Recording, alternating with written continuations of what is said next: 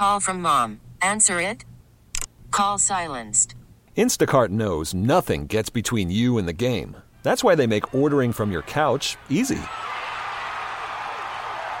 Stock up today and get all your groceries for the week delivered in as fast as 30 minutes without missing a minute of the game. You have 47 new voicemails. Download the app to get free delivery on your first 3 orders while supplies last. Minimum $10 per order. Additional terms apply.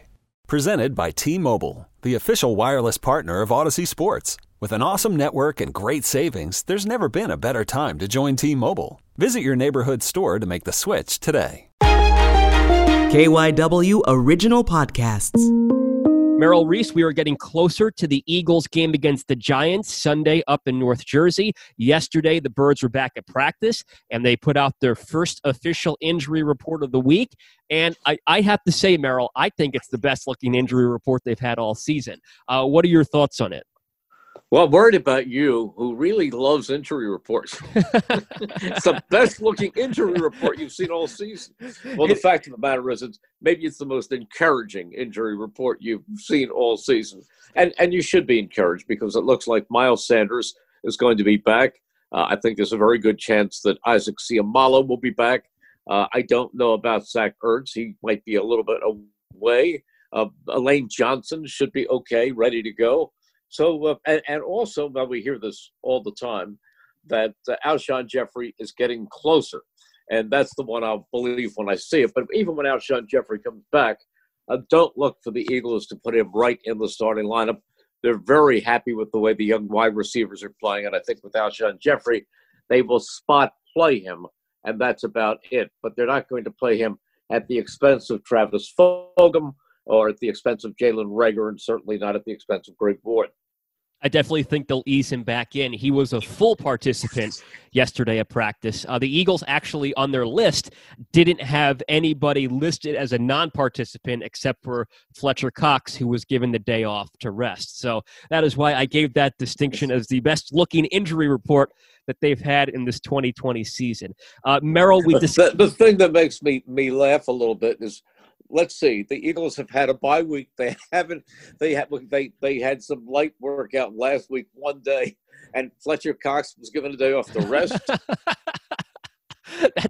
I didn't even look at it like that, Merrill, but that is an excellent point. And Doug did bring up, because he was asked yesterday, he brought up, what did guys like Carson do last week when you brought the Eagles in for that day of work on Wednesday? And Doug said, honestly, the starters were basically given off, and I'm paraphrasing, but that's what he said. And he said it was more meant for developmental. So they had, like you mentioned, they had last week off from football activity as well. Speaking of Doug Merrill. But just not being facetious, it may just be that they have a schedule for the older players, somebody like Fletcher Cox, and they figure he needs a hard Thursday because that's their most physical day, not that they're hitting, but their most active day of work.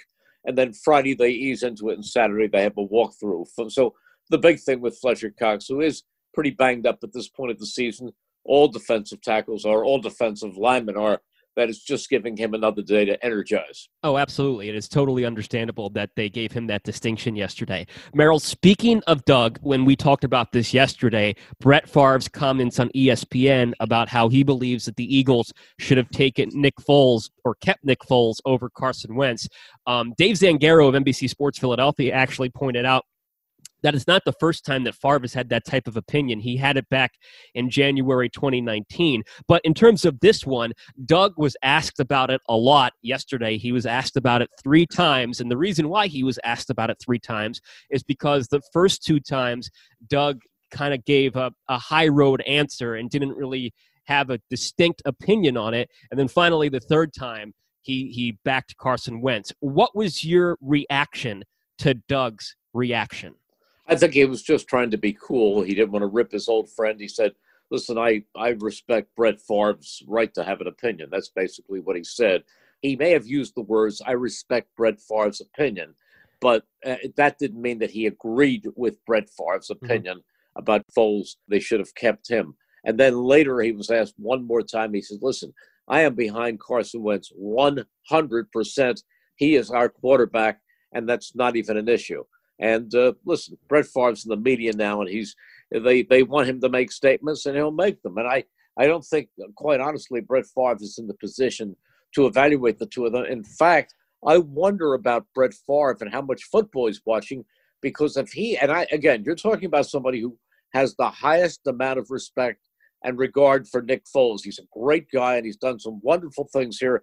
He's played two of the best games in Eagles history, the NFC Championship against Minnesota and, of course, the Super Bowl.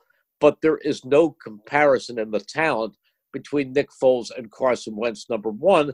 And number two, if you've watched Nick Foles in his last 3 games for the Bears, he's played terribly. How fair, Merrill, do you think it is that these Foles-Wentz conversations keep propping up 2 years removed from the fact, and also factor in, like you mentioned, that neither player is having a good season? That's absolutely accurate. And I said the other day, and I mean it, the way Nick Foles played in the last couple of games, if Mitch Trubisky was healthy, they probably would have gone back to him. They'd have a whole year of musical quarterbacks until somebody gets hot. I don't think you ever worry about how fair it is. Certainly, again, as Doug said, everybody's entitled to their opinion. So, Merrill, switching to another quarterback, what do you make of Daniel Jones? I think the Eagles have faced him twice. They faced him once last year, and they have faced him, obviously, a couple of weeks ago. What do you make of Daniel Jones? Do you think that he is the real deal? I do. I really do. I watched Daniel Jones when he was at Duke. I think he's a big, strong quarterback with an excellent arm. He's very accurate. He's very, very bright, has an economics degree from Duke. But like Carson Wentz, he turns the ball over too often. He has running ability. I think he's a good quarterback. He still has to be developed, and he still makes too many mistakes. And who else, Merrill, stands out to you on the Giants after the Eagles played them a couple of weeks ago, 2 games ago? They faced Washington last week, and now they're going to play the Eagles again. Watching the Giants recently, who stands out to you on their team?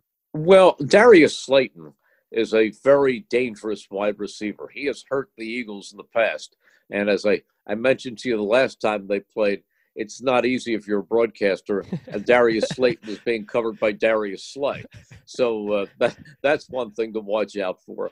But I think they're a solid team. If Devontae Freeman is back, he's an explosive running back. Wayne Gallman is solid. Dion Lewis in certain situations is a pretty good little back.